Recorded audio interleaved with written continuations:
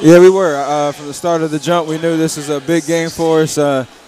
Continue to protect home court. So to start the game out strong, they made a run to get back into it, but that set the tone for the rest of the game.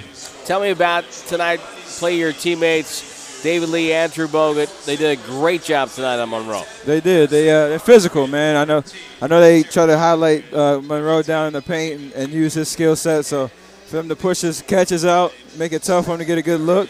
And we got a rebound on the backside. They did a great job. Have you ever played with big men that can pass like this? I haven't, actually. I had one Andrew Lovedale in college. Shout out to him. He was a great passer. But these two guys working together, it's tough to guard, especially if you have one down in the paint and one at the top of the key. They work so well together and get the rest of the guys involved when they make plays, so it's fun. Why do you think you're playing so well right now? And I'm talking about you individually. Just staying aggressive. Shooting the ball well, that helps, but just staying aggressive, trying to make plays, and, just see what happens. You try to take what the defense gives you and have confidence whenever you're out there. My teammates are doing a great job setting screens and running our offense and executing, so I'm just trying to be a part of that. Now, Friday is going to be a little bit of a different game because Chicago got blasted tonight in Sacramento, but you know how good defensively that team could be.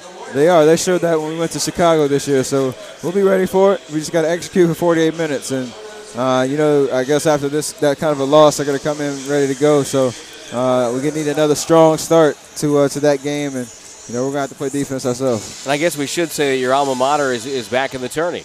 Yeah, we are. I'm hoping Joe Lunardi can be right and predict them out in San Jose down at close to home, so I can go watch them play this next Thursday and Friday. But we'll see what happens. All right, that would be sweet. Steph, thanks for the chat as always. Congratulations on the game. All right, thanks, guys.